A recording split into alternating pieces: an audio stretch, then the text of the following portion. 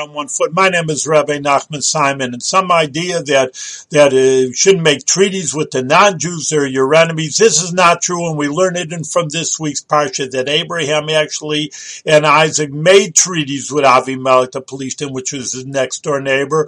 But the only condition, of course, is in any normal negotiation, you have to have good faith that the other one isn't just undercutting you, and let's have peace. In the meantime, they'll make war against you.